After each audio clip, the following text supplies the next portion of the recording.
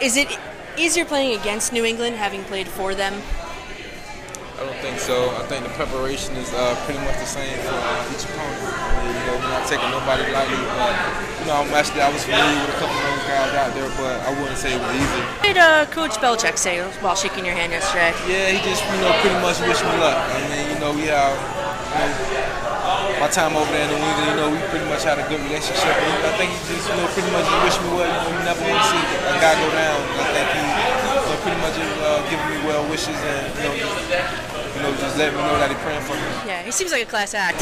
Yeah. Well, what was your reaction to the coin toss yesterday in overtime? I actually didn't pay no attention until actually when it happened, man. I actually saw everybody making a big deal out of it, but at first I didn't pay no attention. No. Your breakout game for the Jets was, in my opinion, the Cowboy game 2 weeks ago.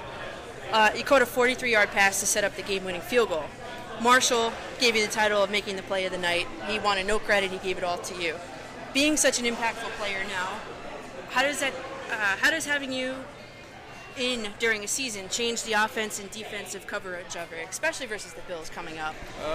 I don't know. I mean, pretty much, just me being a new face and, something that they pretty much not familiar with, I think is actually, give the other teams, something to look at. And, with me, I'm just trying to just get better every day, get better each game, and, hopefully I can keep this thing going.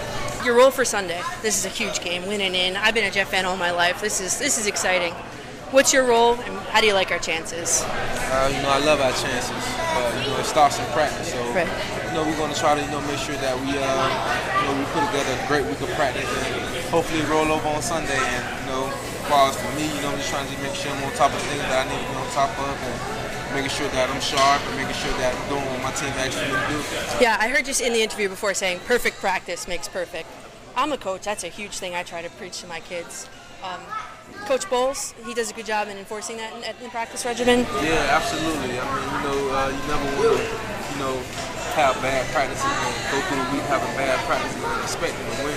Right. A lot of people, go by the phrase that practice makes perfect, but we go by, perfect practice makes perfect, because anybody can just practice, go through the motions, just get through the hours, but right.